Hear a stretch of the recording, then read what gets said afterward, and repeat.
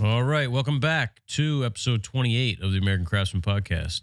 We're talking about furniture production during the Victorian age today. Yeah. Where did we leave off last week? With the Victorians' weird sense of humor when it came to greeting cards.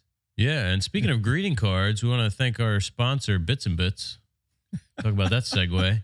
That was smooth. Bits and Bits that's our choice for purchasing router bits, and they make some of their own bits. They do Astra coating on white side bits, and they're out in Oregon. Great United States company, so somebody that we like to support. I know that. Oh yeah.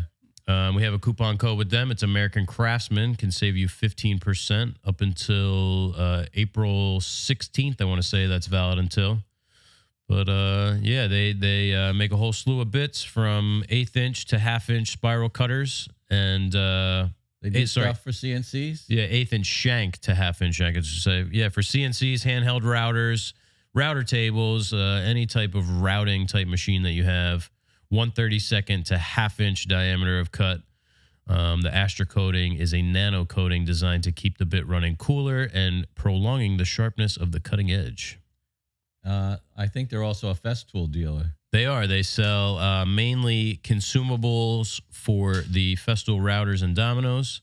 So you can check them out for that and help support the podcast. Big thanks to Bits and Bits for supporting the show. Definitely. And at that, we'll get into it. What do we got? Well, furniture production during the Victorian age is going to be the beginning of the I think that's how we closed the show last time. For the craftsman. No, it's really, as previously discussed, industrialization is the biggest driver of American society, affecting all aspects of life and commerce. And of course, there are benefits to industrialization and economy of scale and making things available to more things available to more people. Yep. But when you come at it from our point of view and furniture, the crafts person, it really it changes life dramatically. So when discussing furniture of the period, we start to see the word factory as well as marketing. Is that when value engineering came about? I don't know. That sounds a little bit more recent, but although the concept is not recent, I think those two words put together as a phrase. I remember that when I was doing that estimating job for a commercial GC in the city. That was the big thing they'd come back with. Can you value engineer that? Make it cheaper. That's code for just make it cheaper. Right. So the people of the greatest influence during this time were most often factory owners, not individual craftsmen or designers. So we're really taking a right turn or a left turn. Yeah, the division of labor. Up until this point, we've talked about people, the big names, Hepplewhite, Sheridan, Nicholas Disbrow. It starts with him, of course. All these really influential designers and builders, the Newport, Rhode Island design schemes, all these builders following in these footsteps. And now it's really becomes detached from that. Yeah. I'll read a quote from my favorite author, Charles Dickens. The Industrial Revolution has tended to produce everywhere great urban masses that seem to be increasingly careless of ethical standards. For those that don't know Dickens, he wrote Tale of Two Cities and Great Expectations, Hard Times. Christmas Carol, that's a biggie. Yeah. Christmas Cards, Christmas Carol. See the pattern for me? Yeah. But he was a big critic of the Industrial Revolution and the the climate and conditions it produced, in England where he was living at the time. One of the largest and most prominent manufacturers of the time was Pottier and Stuymas. They made furniture in the Neo-Greco Renaissance Revival, Egyptian Revival, and modern Gothic styles. Now, I never heard of these guys. Me neither. Which I suppose is a testament to, the difference between a factory owner and a craftsperson. We have a copy of the cabinet maker's director over there, and these guys, Pottier and Stuymas, they're lost to history. So Yeah, they were just a couple of guys with some money to put a factory together. But this company supplied furniture to the president's office and the cabinet room in the White House in 1869. Wow. And for the homes of such well-to-do families as the Rockefellers and railway baron Leland Stanford. So this was not just a corner shop. Right. In 1872, they employed 700 men and 50 women. Quite progressive. Yeah, I wonder how many children. 1,200. Yeah, right. 3 drawings published in Harper's New Monthly magazine in 1876, November of 1876, provide evidence that in addition to exclusive furniture for office buildings and rich clients, Pottier and Stuymas also produce simpler and cheaper furniture. Gee. Nonetheless, some of their work can be seen at the Brooklyn Museum, which is not, I'm going to say a small thing. Brooklyn Museum has quite a collection. Wow. This is quite Egyptian looking to me. Yeah. They did do Egyptian Revival, and there you go. It's either in amazing shape or it's a great picture. Yeah. Because it's like glowing. It is. It's jumping off the screen, isn't it? It's a chair, straight back, high back chair, almost Jacobean in stance. Yeah, it's kind of throne like. Got this like, what did you say? It's teal, aquamarine kind of fabric with almost like a crest, a royal sort of. Yeah. I like this little kind of checkerboardy. Oh, yeah. Actually, those are like little urns, it looks like. Right. I mean, there's a lot of intricate work there. Yeah. Oh, look at the head there. Yeah, look at these. They're all tiny urns. Yeah, 3 rows put together really closely. Yeah, I don't even know how they got the inside row in there. So, kids with tiny hands. Yeah. This was all done in a factory. So you got complete division of labor. Get the 3D. Yeah. You got, just one department doing all the embossing. I mean, I wonder how much of that is carved and how much of it is embossed, formed. We started learning about machines that could duplicate parts. Yeah. I guess the final cost would tell us a lot too. But that's a lot more ornate than I had imagined it would be. That's got to be right out of the Brooklyn Museum. Yeah, that's cool. I like that. Let's see what one of their cabinets looks like. Wow, again, really ornate. Yeah, marquetry, veneer work, got like a burl veneer up here at the top. It's a little harder to see because it's got that black background. Yep. There's like a cameo in the center panel. But it's in that classical revival style with, like you said, there's all that inlay work and marquetry. Yeah. There's use of like burl veneers and black backgrounds. Yeah, the gilding on these Yep. columns. So I think this is a mirror. Oh, They black out the mirror because of the reflection. Right, Yeah, yeah. probably. You're right. So I was a little condescending of Potier and Stymus there in reading. Yeah, they're heavy hitters. They are. They put out some fancy work. I should say the guys working in their factory Yes. were heavy hitters, not them. Yeah. Maybe they came up with the design. Maybe. That's a good question. Well, definitely, a good question. Like, what did they have?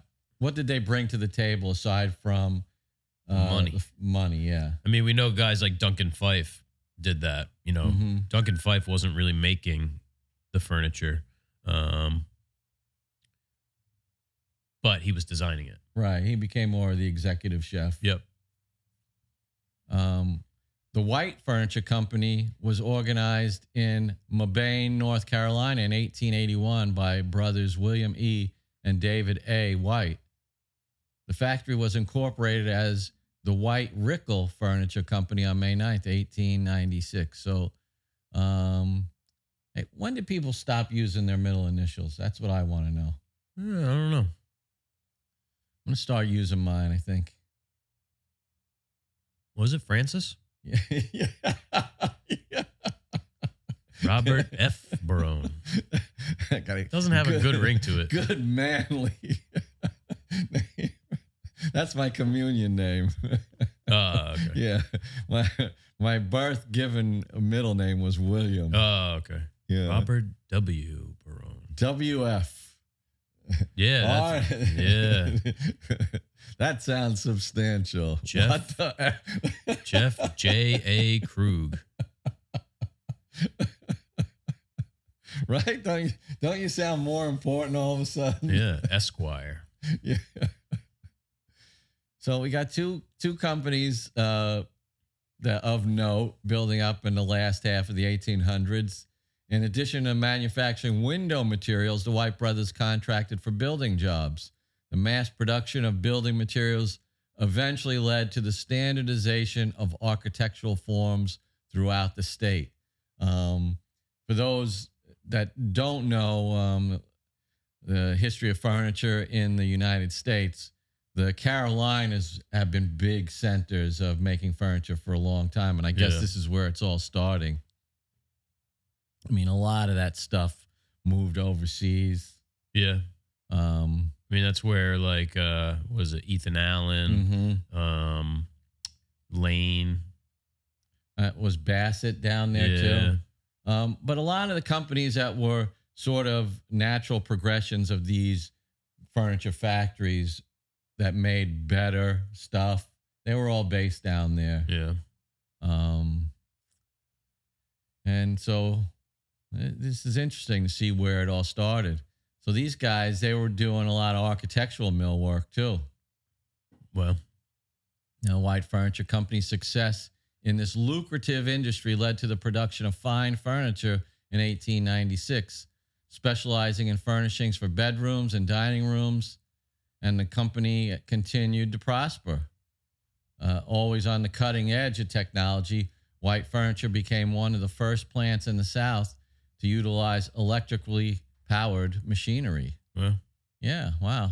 So we're really starting to get into it. In 1905, the company became the first Southern furniture manufacturer to be awarded a contract with the U.S. government, supplying furniture to military personnel working on the Panama Canal. wow.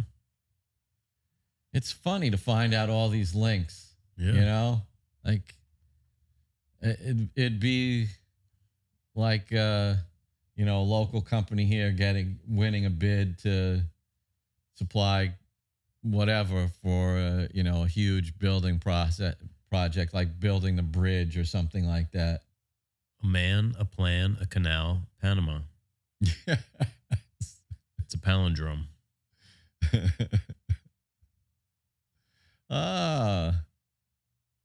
Do you remember that from school?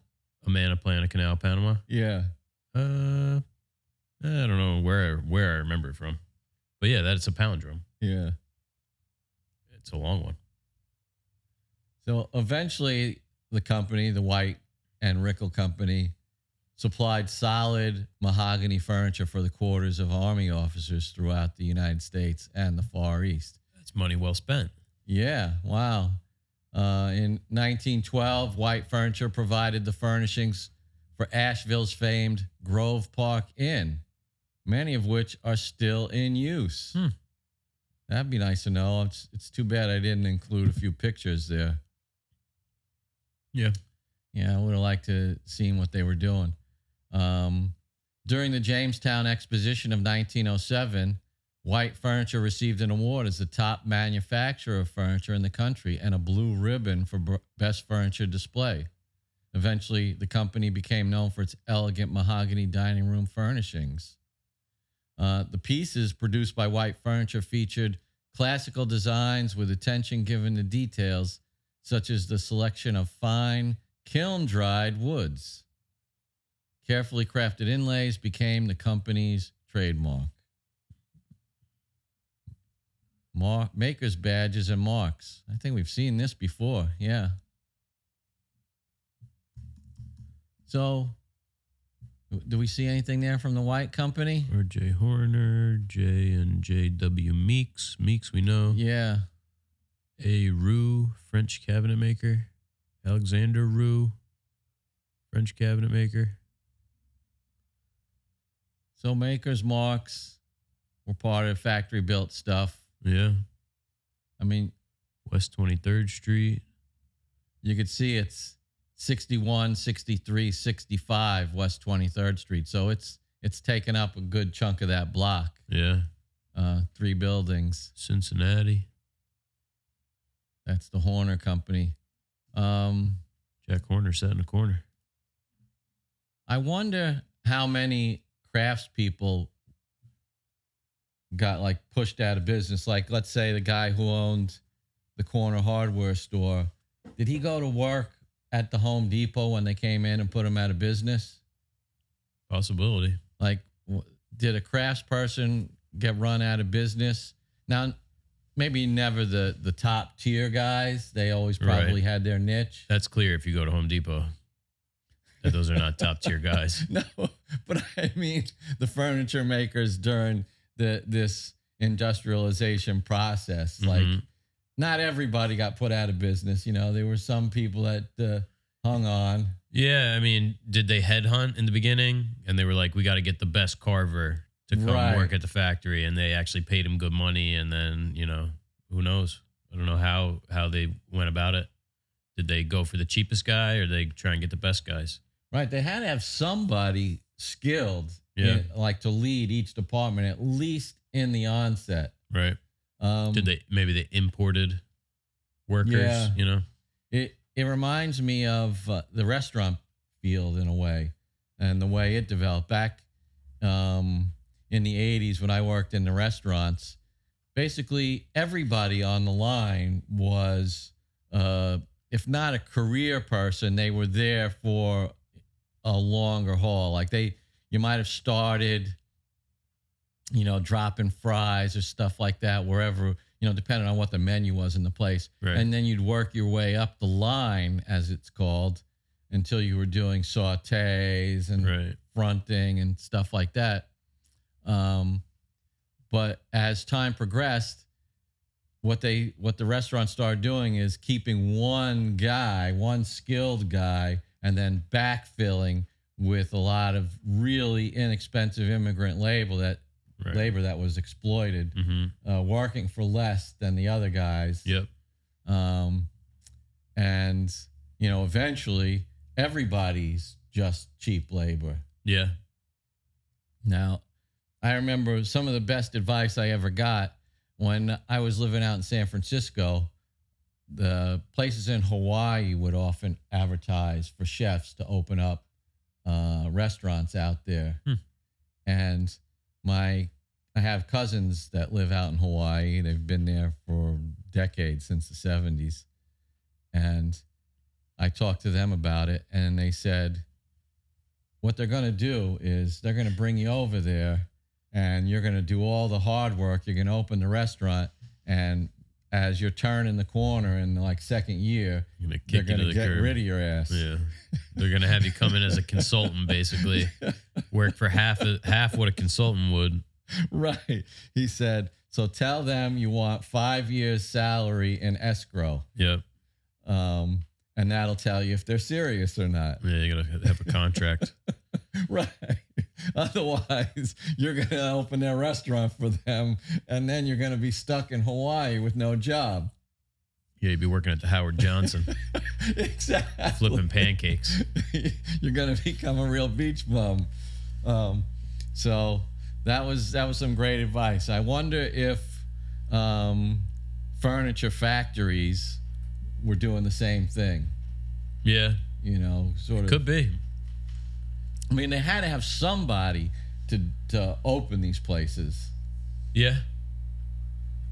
Yeah, whether they did in-house training, you know, they hired people who were unskilled and then trained them, having one or a few people who were skilled, or I don't know. Right, because from the look of that furniture, people had to know what they were doing. Yeah. And if that stuff was mass produced. And, you know, there could have just been efficiencies, you know, where they are paying people a good wage to do, you know, some of these people a good wage to do their work, but, you know, there's so much economy of scale and efficiencies built into a factory sort of setup, you know, in terms of like, this piece comes to you, you're doing this one small task really well and it's moving on. So it's more profitable that way versus, you know, just working by yourself in a shop. Right. You're talking about the benevolent factory owner. Yeah. Well, if there's more profit, it's good for them. So let's move on. We had Potier and Steinman and the White brothers, and now we got Robert J. Horner.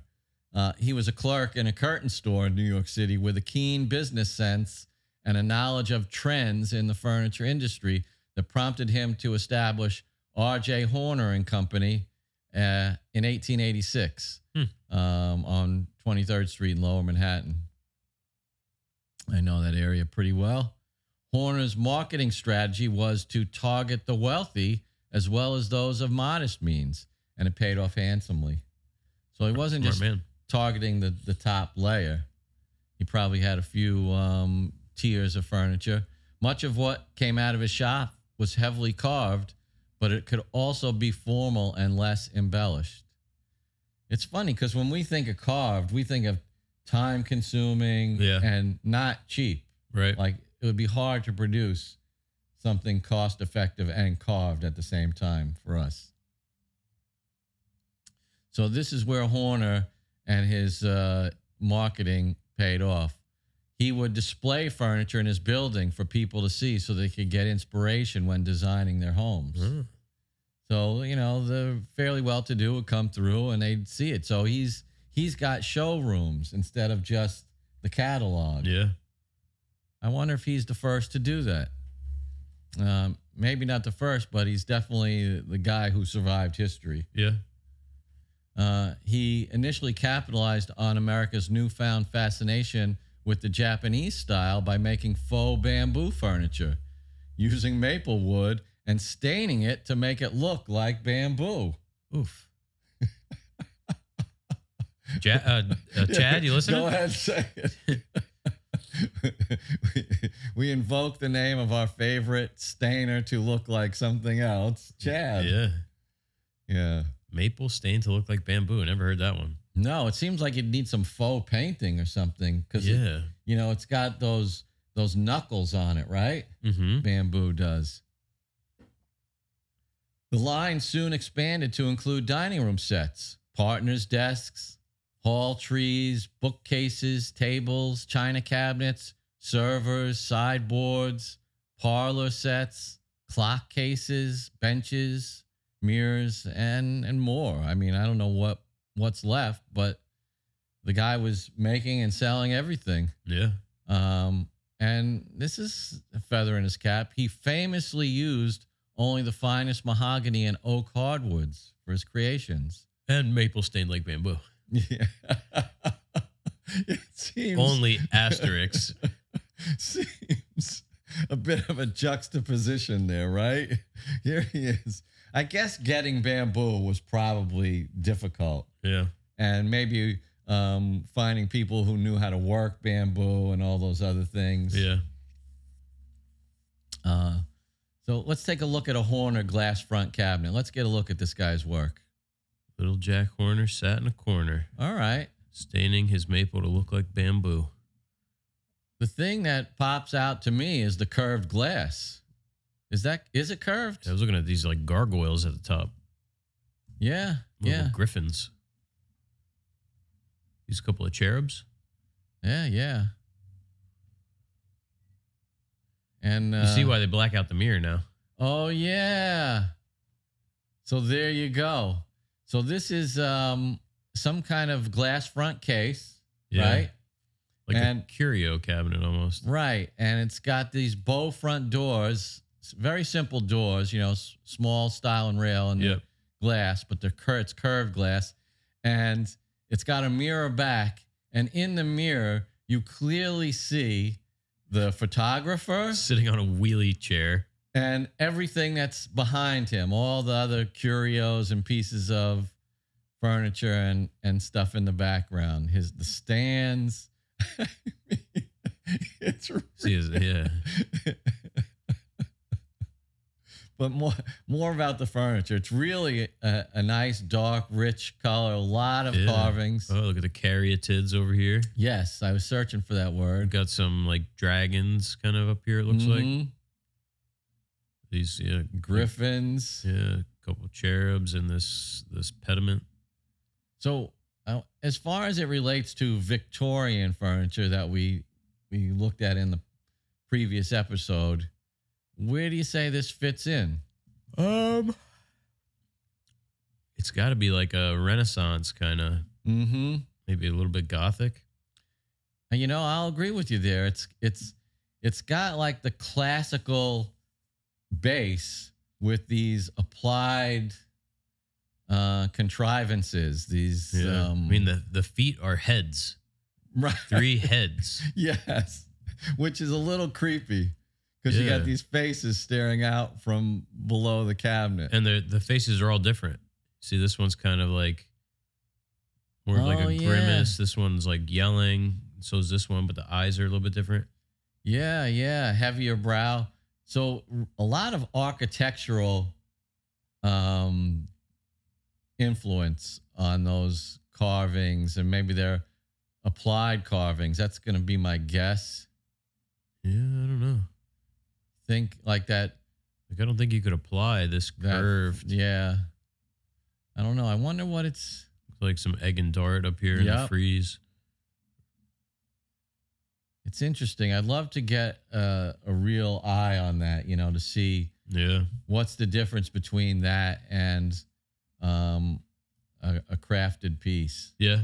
because it's, you can't escape it. It's a mass-produced piece. Somewhere, somehow, there's Another one. there's a shortcut taken. We Yeah. know that. So about Horner's work, there's a thematic aspect to Horner's work that accounts for his success and much deserved reputation as a top-notch furniture maker of his time, says Neil Alford, who's president and owner of Neil Auction Company in New Orleans, Louisiana. So Horner's reputation's pretty solid. Yeah. He consistently used only the finest materials and woods, oak and mahogany, and he took on motifs that buyers found irresistible. Carved wings, griffins, good call, Jeff, heads, the whole tilt of ornamentation and decoration. Yeah. Shotgun blast of. That's a good way to describe it. He struck a chord that resonated with people, and he brilliantly used labeling, advertising, and marketing to his advantage. So if social media was around in his day, He'd be an influencer. he would. Alford pointed out that while Horner was firmly entrenched in New York, he didn't let his address restrict his outreach to new customers far and wide. Quote, many of Horner's contemporaries limited their marketing radius to the immediate area, but Horner made his name, reputation, and furniture line known to people all up and down the East Coast and even out to the Midwest. He understood that people everywhere wanted quality furniture, and that's what he gave them. Wow. So, is there anybody around that we could compare Horner to?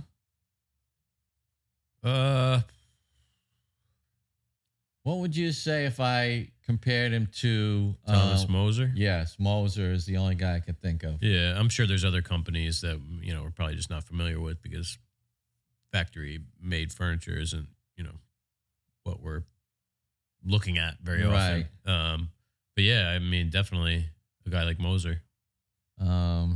Yeah, I would say that's a good comparison.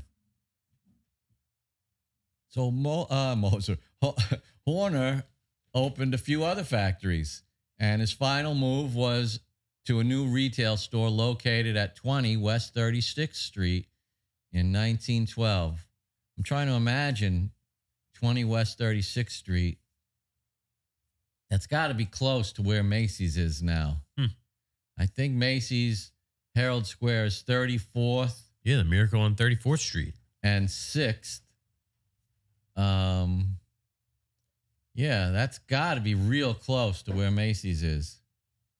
And in 1915, Horner merged his business with George Flint, a neighboring furniture manufacturer on the same street in New York. So Horner wasn't just a consummate businessman, marketer, extraordinaire, influencer, content creator. Yeah. I wouldn't besmirch him with that label. He was known for making some good furniture. Yeah. So this is taking an unexpected turn. Yeah. We were going to be all down on the factory guys, but I plucked a few cherries from the bunch, didn't I? Oh, this is a good one. Alexander Rue. He's another furniture maker of note during this time of factories and industrialization. It's still the 1800s, though. He passed away 1886.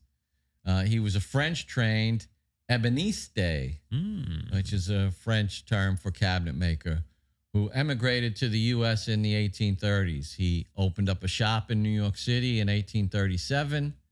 His business grew quickly, and by the 1850s, he had 120 craftsmen in his shop. Wow. Could you imagine that? 24 when he opened the shop. It kind of dazzles me because think about how long he was in business. Then he had 120 people here. Yeah. I was toiling away by myself for 15 years. Of course, I had a different business plan. Yeah. But still, I mean, it's still amazing. Yeah. Think a guy comes over from another country, opens up a shop, and he's got 120 craftsmen working for him not that long after. Yeah, 15 years after. Yeah. Opening. His shop introduced new industrial technologies such as steam-powered saws. Wow.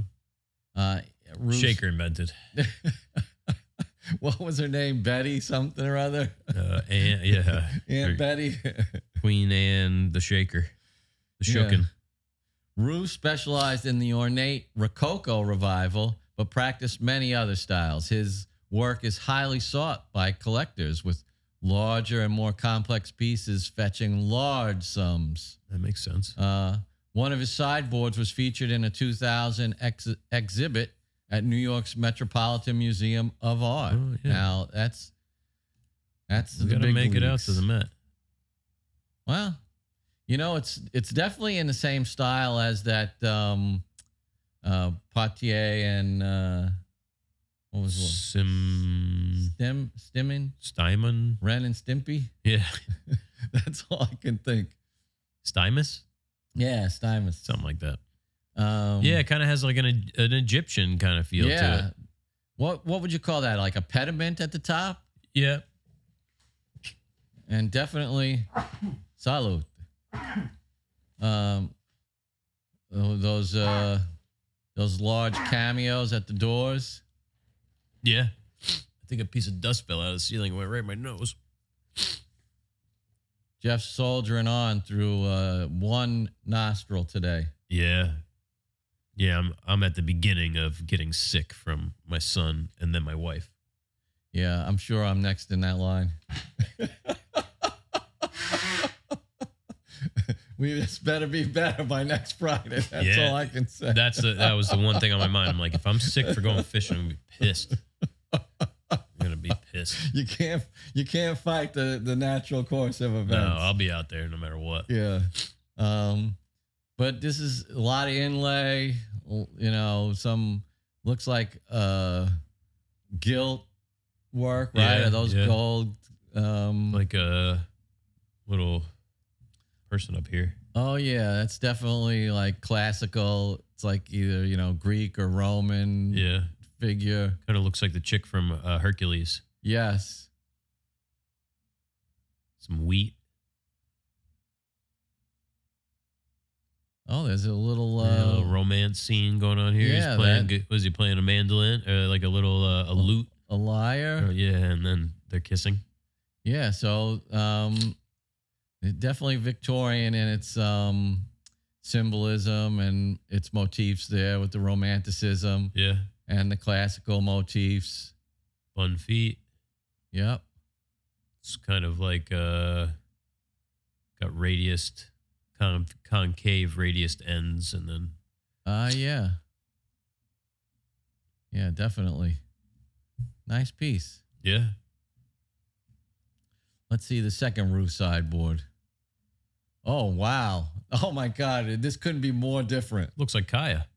Yeah, now this is so ornately carved. It's got two full sculptures of carvings of dogs. Yeah, like full-size dogs. As the like sides. 50-pound dogs. with the top on top of their heads. Yeah. The apron's probably like 6 inches thick. All fully carved. The back is what is that in the middle? I mean, all it's a rabbit. It is a rabbit. That's his ears right there. Some grapes. It's just deep it's a rabbit. carvings. Yeah, that is a rabbit. It's funny, he's like upside down like that. Yeah, I wonder if he's supposed to be like. Well, I guess maybe these are like hound dogs. There you go.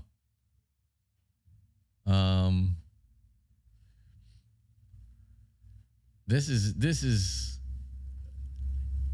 insane. Yeah. I don't even know what to say about this piece.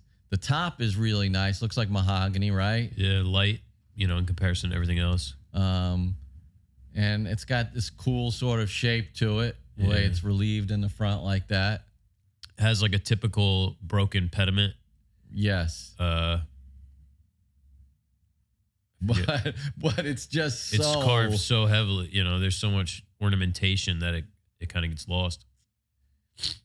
Right. I didn't even recognize the broken pediment because it's as if like all these vines and grapes and everything have grown up over it. Yeah. Wow. I guess this is a mirror down here, maybe. Yeah, that they blacked out, probably. Jeez. So Alexander Roux did indeed work in several styles. Yeah. So we'll move on to another influential builder. So the thing that separates, in my mind, Roux from the other guys is he started out as a cabinet maker. Mm-hmm. And then sort of, if we use the restaurant analogy again, he opened his own place. and became the executive chef and employed people in the kitchen to Yeah. actually make the food, Yep. to make his menu. Excuse me. So the firm of the Herter brothers, we're starting to get into the 1900s now, the end of their career. Yeah. These guys were German immigrants, Gustav and Christian. Again, coming to New York City. And New York is kind of the center, it appears, of the Victorian furniture manufacturing. It's no longer in New England, Rhode Island, Boston area. It's definitely moved down. Yeah. I mean, Yeah, New York and the Carolinas, I guess. yeah. I mean, we had Duncan Fife before this, who was, definitely from New York, but this is where everything seems to be coming out of Yeah. now. The Herter brothers, they began as a furniture and upholstery shop warehouse, but after the Civil War became one of the first American firms. But after the Civil War, became one of the first American firms to provide complete interior decoration services. All right. I mean, we don't really talk about the Civil War, but it's one of the biggest events, if not the biggest event, in the latter half of the 1800s. Oh, yeah. I mean, it broke people and made new millionaires. Yeah. Essentially, it destroyed the economy of the South and made all sorts of new wealth in the North. Yeah. And, really it was like a proxy war for money, That's right. I mean, in grade school and even all the way, I don't know what they're teaching in high school now. It's been 20 some odd years. And even when I was teaching history, it was still the oversimplified version of the causes. Yeah. The South wanted slavery and the North didn't want them to have Right. Yeah. But me and my somewhat cynical point of view, I was like, follow the money. Yeah. They would say, Mr. B, why did they do this? Follow the money. We digress, but these guys came over and post-Civil War took advantage of the new market in the North, and that's probably why New York was the center. It had to be a northern city, and Yeah, because the South was, it was in shambles. It was, and everybody down there was basically, sort of exploiting the old system. Yep. Instead of slaves, now you had, indentured servants and tenant farmers and everything. So it was, same thing under a different name. Yep. Well, the Herders, with their own design, office and cabinet making and upholstery workshops, they could provide every aspect of interior furnishing, including decorative paneling, mantels, wall and ceiling decoration, pattern floors, carpets, and draperies. So they're thinking even bigger. They're the one-stop shop. Yeah, they got their hand in all the pots. They're like the expo of designs for Home Depot, right? That's what they call that, the Expo Design Center. Is it? Yeah. Now, we just clicked on a picture. It's unfortunately not a very good picture. It's black and white. It almost looks like a drawing. Looks like it might be an actual picture from the 1800s. Yeah. It's a drawing room. It's fancy. Oh yeah. I mean, got like this radius tray ceiling with mural. Classical motifs for sure. Yeah, I mean, is this a doorway? It looks like it. It's like about 18 feet high and about 12 feet wide. Framed out by columns. Columns. Like, yeah. Man, look at this corner over here. Yeah. So they're providing everything, the carpets, the drapery, the furniture, The wall paneling. They probably, the only thing they had a contract out for was the guy doing, the Trump Lloyd paintings and everything like that. Yeah. I mean, palatial doesn't even describe. No. That's a good way to describe it, though. Give somebody some mental imagery. It really, it's like the aristocracy. Yeah. You don't know where else you'd see such a room. The oligarchy. Yes, the American oligarchy. So the Herders, Wow. they were big players. For real. That was the Vanderbilt drawing room. Huh. I guess any relation to the college?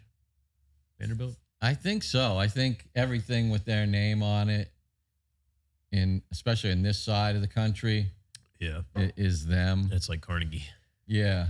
or Carnegie. Yeah. Which is how I think you actually say it. Some of the Herder brothers' most prominent clients included J.P., the P for Pierpont Morgan. Never heard of him. Jay Gould and Cyrus McCormack, millionaires of the day. Yeah. The Red Room of the White House was furnished with Herder Brothers furniture during the administration of Ulysses S. Grant. What? Several pieces of Herder Brothers furniture remain in the White House, including a center table and a slipper chair. Wow. So we're going to take a look at a center table, which bears the remains of the only known Herder Brothers paper label. Generally, the firm stamped their furniture, which was common practice in the 1800s. Huh. Gilded screen from the Herder Brothers. Oh, very, very Japanese. I was going to say, yeah, really Asian, and I suppose Japanese is where. Or maybe Chinese. Is that a koi? Is that a fish? I thought it was a rooster. Yeah, it's a rooster. There's its eye. Oh, and its beak. I see. That's a chicken or whatever. Yeah, here's a chicken. Here's a rooster. I get it. I see. Yeah, I thought it was a fish first too. Yeah, because there's water back here. But yeah, very, very Asian inspired center panel. Some birds at the top. Yeah, almost look like robot birds. Yeah, all gilded framework. Yeah, you have like the Chippendale. Yeah, the Chinese Chippendale. That's right. Pattern right there. That's exactly it. So this is like a horse. What do they call it? A horse mirror. That is. But it's not a mirror. It's a screen. No, it's but a screen. Same kind of setup. Well, I guess not really, because those had a pivot in the center. But very cool. Yeah, that is pretty nice. I mean, I wonder. I guess this is just a painting. It looks like it has some texture to it. It does. It looks like it's got dimension. That it's embossed in some way. Yeah, like this looks like something you might see in like a Chinese restaurant. Yeah. You know? Exactly. Not like your neighborhood. Not like the one that has the pictures of the food up on No, the ones with the red leather seating. Yeah. And I'll have the number 3, please. Oh, man. I haven't had Chinese food in so long. Some good Chinese food. Herder Brothers cabinet. Let's take a look. This more Asian influence. Yeah. I kind of like this. These are like chrysanthemums, it looks like. Like swapping out some of the feet details, which are like animal paws. Yeah. Swapping those out and sort of getting rid of the flowers. I like the proportions and the way it presents itself. Yeah. I could see like making these arches like a bigger radius, so it's not such a semicircle. Right. Maybe nix this backsplash. Mm-hmm. Have like a tapered leg. Yeah. That comes down. Yeah, it's nice. It's a sideboard style cabinet. 2 doors in the middle, flanked by 2 open areas on the sides. Yeah, gold leaf here.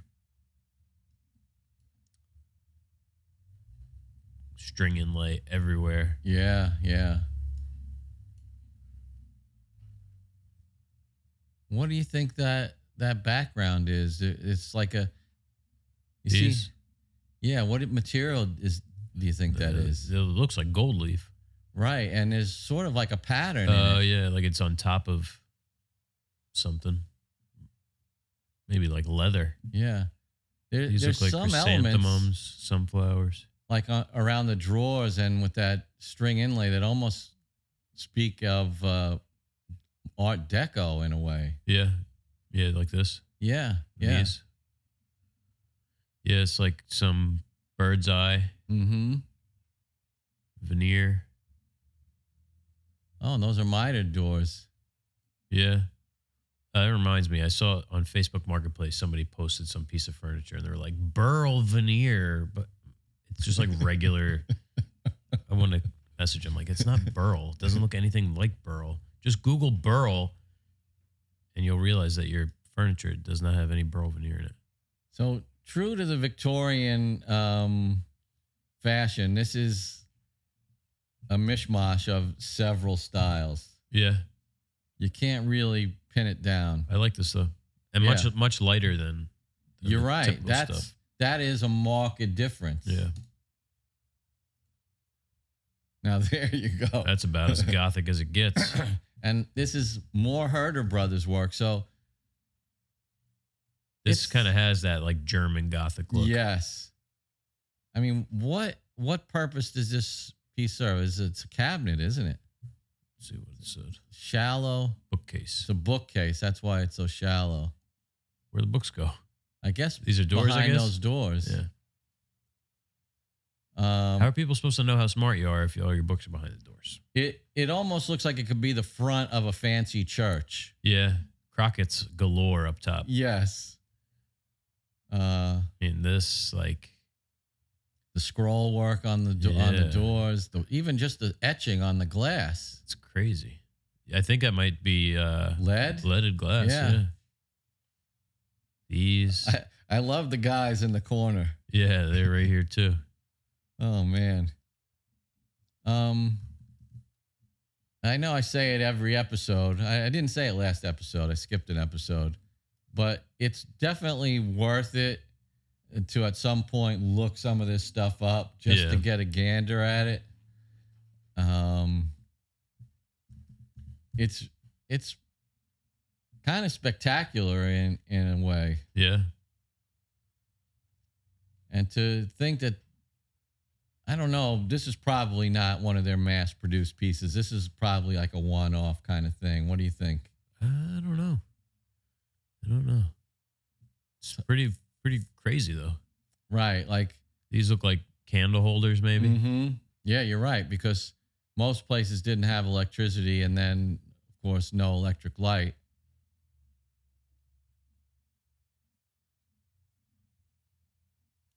Wow.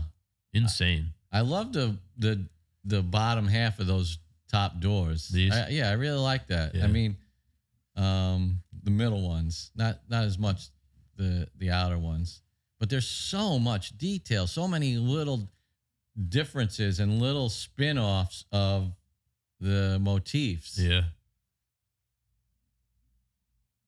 Yeah, it's cool. We got one more the Herder example. boys. The Herder boys know what they're doing. Here's a chair. Oh, what happened to this picture? It's like, This is the cameraman moved right when he was taking the picture. Well, I think it's just a bad Oh. picture. I had it zoomed way in. yeah, so Herder Brothers chairs. This thing's interesting. It is. These guys, They were unique. they were. On one, there's three chairs. On one, I mean, you wouldn't expect two people to sit in that thing, would you? Or is that just Ooh, I don't happens know. to be like it's like a mini bench? Yeah. Like a 1.5 chair. Yeah. So all the woodwork is gold. It's got a really padded seat cushion and back. Mm-hmm. And I don't like that in the middle. example kind of look like they're from the same. Well, they all kind of look like they're from the same family. They borrow that leg detail straight across, Yeah. right, with that kind of Urn kind of shape. yeah. These guys are interesting. The Herder brothers. Yeah. I never heard of them before, and if you're looking it up, making notes, it's Herder, Herter. Never heard her of the herders. Yeah. So in case my diction isn't coming across, Herter brothers, it's definitely worth checking out. You know, you type it in, the images will pop up. Oh yeah. So we'll get on. I think we're closing out. We got other well-known cabinet makers of the period. We got George Hunzinger, also German by birth, working in New York in the 1860s. And his work is, it shows a mastery of Renaissance design vocabulary. Let's take a look at it and see what they mean by that. Whoa. That's looking like a Duncan Fife kind of design. That is really, yeah. It's I guess that's maple. Is that carved? maple stained like bamboo? It almost looks like a basket. Yes. And it has some lines that almost remind me, and you're going to say I'm crazy, of the Bauhaus chair. I could see that. But this right here. Yeah. The seat cushion looks sort of like an unmade bed. Yeah. Like a old timey mattress with no sheet on it. And the framework is this faux bamboo. Kind of, yeah, but not really. Right. They carve in some details to make it look like the bamboo knuckles, and then it's like it was inspired by bamboo, but not supposed to be bamboo. Right. It's mock bamboo. And then at every intersection, there's a cube. Oh, yeah. That's interesting. Not every intersection, but most of them. This is upholstered as well. Yeah. Like an oval back splat. Wow. That is weird. And then look how different the back legs are. Yes, they just put these tapered back legs in. With like a little curve in them. This is the Victorian furniture you never knew of. Wow. He's got the same sort of rib cage kind of look there. Here's another guy. Love this like houndstooth kind of fabric. Yeah, he's employing that same cube at the intersection of the joints. Yeah. Hunzinger. What's cool about this stuff is that you might take a tiny little tidbit of this and reinterpret it as inspiration for one of your own designs.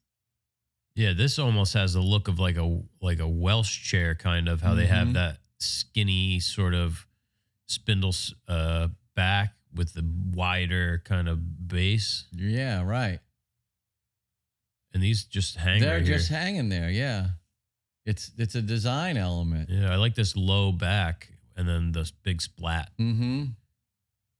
That's cool. I'd love to see a side view of this. And faces on the arms, right? Look. Oh, yeah. Yep. Wow. Those crazy Victorians. Yeah, I'd love to see more pictures of that. All right, so we see Hunzinger's style really speaking now. Yeah. It's less faux bamboo, but more of that the rod. It's like shape. like you go if you were to go into like a boiler room of pipes, There you go. Intertwined. Very interesting. Yeah, it says like some sort of crest at the top. Is that an ancient astronaut spaceship? That's a Giorgio Tsoukalos ancient astronaut airplane. Yeah. They took it to a lab. The aerodynamics, it's impossible that they could have done this on their own. I agree. This chair would fly. Makes one have to ask the question. Could it be? I don't see any other answer. He's following through with that cube with the circle for the joints. Yeah. Let's see if the last one has it too. Yeah, Hunzinger. Yeah, well. Wow. This almost looks liturgical. Yeah, a little bit rigid, more sparse, but look at this bulbous cushion. I like that inlay shape there and that design work. Yeah, I like how it goes 45s right there. And look at these little drop finials. Yeah. Wow. Same thing here. Hunzinger is definitely another guy to check out. Yeah, I like the shape of these like acorn finials. You've probably not seen anything quite like it. No. Palm tree here. I even like the detail that border around the seat. Yeah. That right there with those little knuckles or whatever those are. Yeah. This is almost like getting into green and green kind of territory with the ebonized sort of details. Right. It makes you think, possibly he could have influenced the Green Brothers. The Green Brothers, I mean, this almost looks like, if you were stranded on an island and you had to lash together pieces of bamboo to make a chair. This is what it may look like. Yeah, they had on Gilligan's Island. Yeah. After many years of developing skills. Hunzinger. Yeah, wow. George Hunzinger. Renaissance. So the two Germans really have impressed us. Yeah, they know what they're doing. John Jelliff in Newark, New Jersey, whose designs included sofas and chairs carved with male and female busts. Here's the Jelliff mirror. Would we pick that out as Victorian straight away? Maybe. It's kind of like a Georgian. Kind of looks Georgian. They work in all these revival styles. It's so hard to tell. Yeah.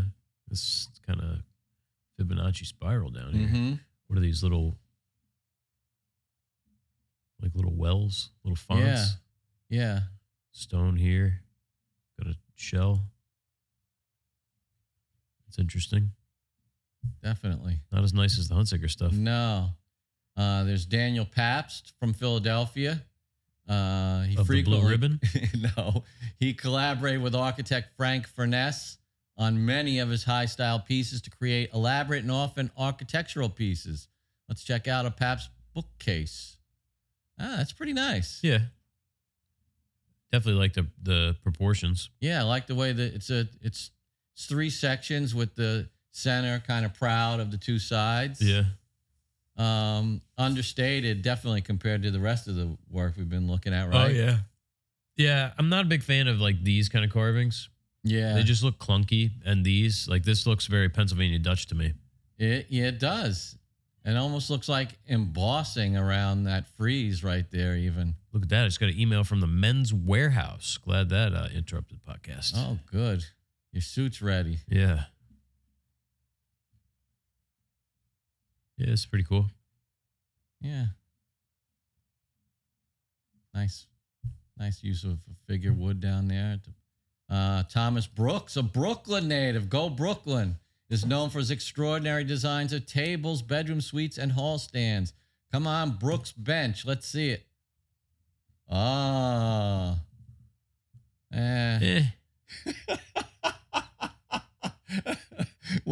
So we open up the pictures on this really, really nice, deeply tufted, brown leather top of this bench. Yeah. And then we pan out, and the woodwork and design is really just ugly. Yeah, it's nothing to write home about.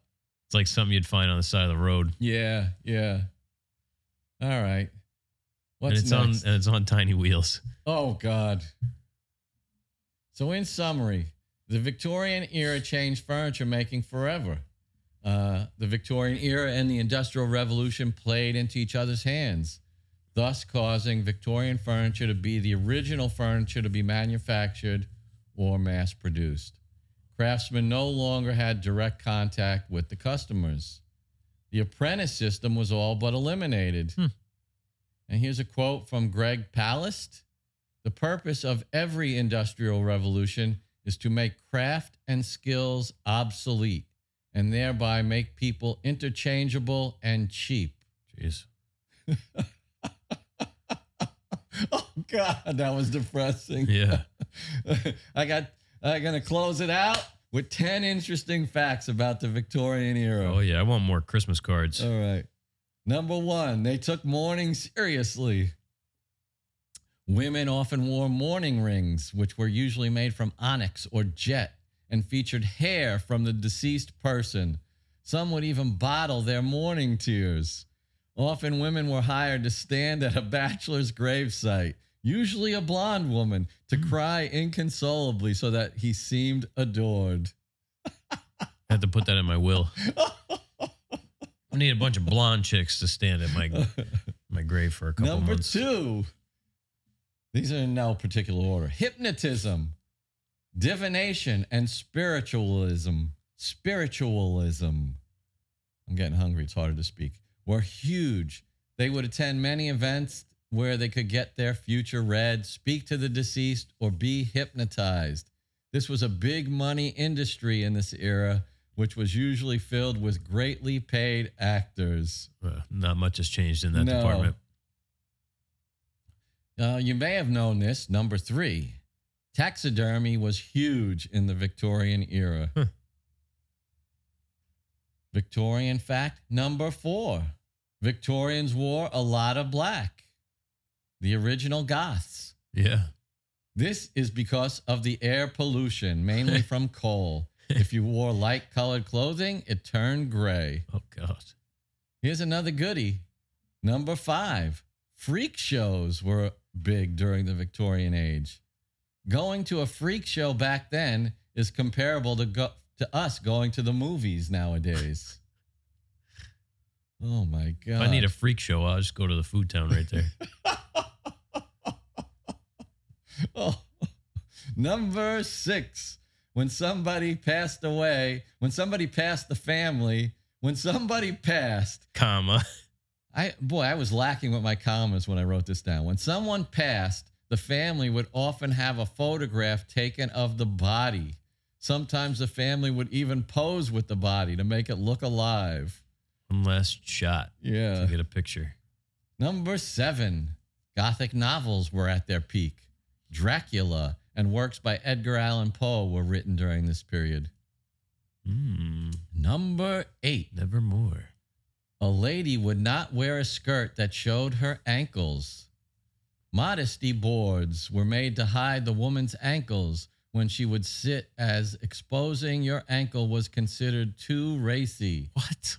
So when you sat down and your dress came up, they had to put these boards in front of you so that you couldn't see their ankles. What about just socks?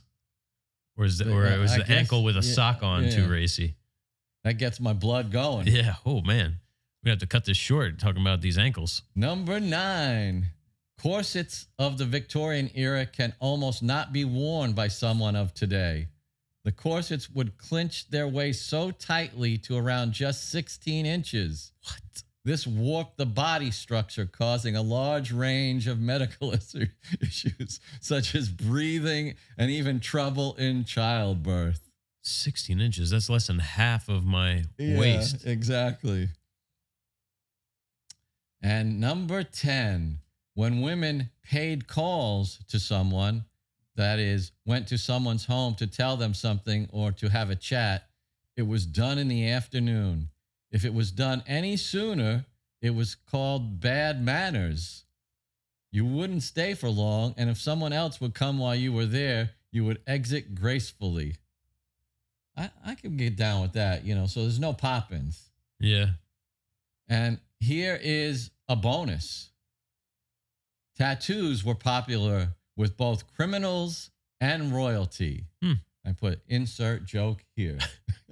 I'd like to see what a a Victorian tattoo. Yeah. Royalty and criminals. That's probably not, tattoos were not the only link, is what I'm implying. Hanging out in the same places. So there you have it.